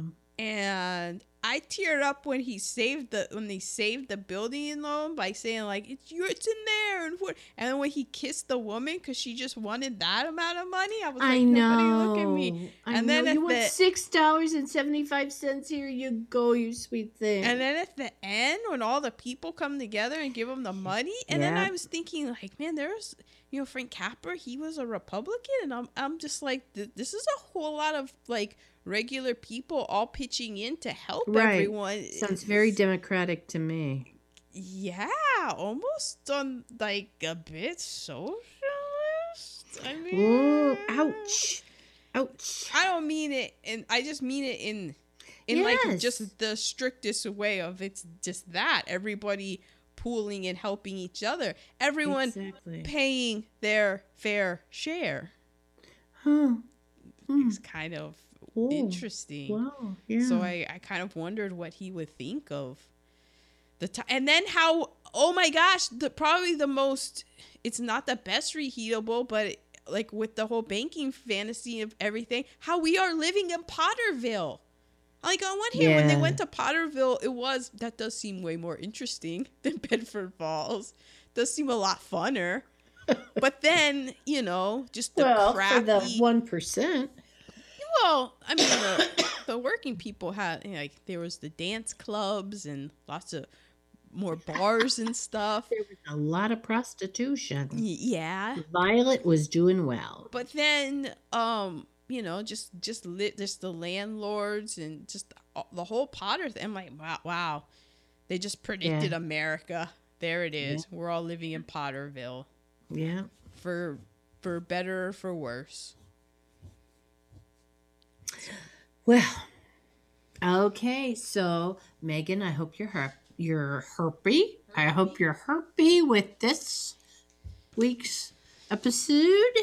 Next week, guy. All right, next week we are doing. I've never seen this movie. Ooh. It's on Apple, iTunes. I've heard about it. I've never watched it. 1934. Oh God, I think there are going to be problems. Maybe, but it all falls under comedy in this one. Okay. March of the Wooden Soldiers, aka Babes in Toyland. It's Laurel and Hardy. Oh, really? Mm-hmm. And it's called March of the Wooden Soldiers. Mm-hmm. And I can get it on iTunes. I checked. Oh, BTW, you can. Oh, we already talked about it. You can see It's a Wonderful Life. Probably just check your local listings right now through Christmas. It'll be on. Oh yeah, when I tried the Amazon Fire Stick, it kept was like opening in NBC, and I was like, no, I want it on Prime. Right. We got it on Prime because we got it for free for our $100 of Prime. But yeah, I mean, it's showing everywhere. So I have not heard of March of the Wooden Soldiers. I heard it because my friend Evan, I remember him always talk like that was one of his Christmas movies that he always watched. Oh, cool. But then I forgot about because I was just looking for classic Christmas movies, and I saw and I was like, oh, I don't think we've done a Laurel. Have we done Laurel and Hardy? We did a Groucho Marx, like a Marx Brothers. But we did. I don't think we've done Laurel and Hardy. Maybe we have. True. I don't know.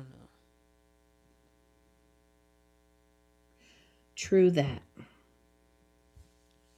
And I don't think it's that long.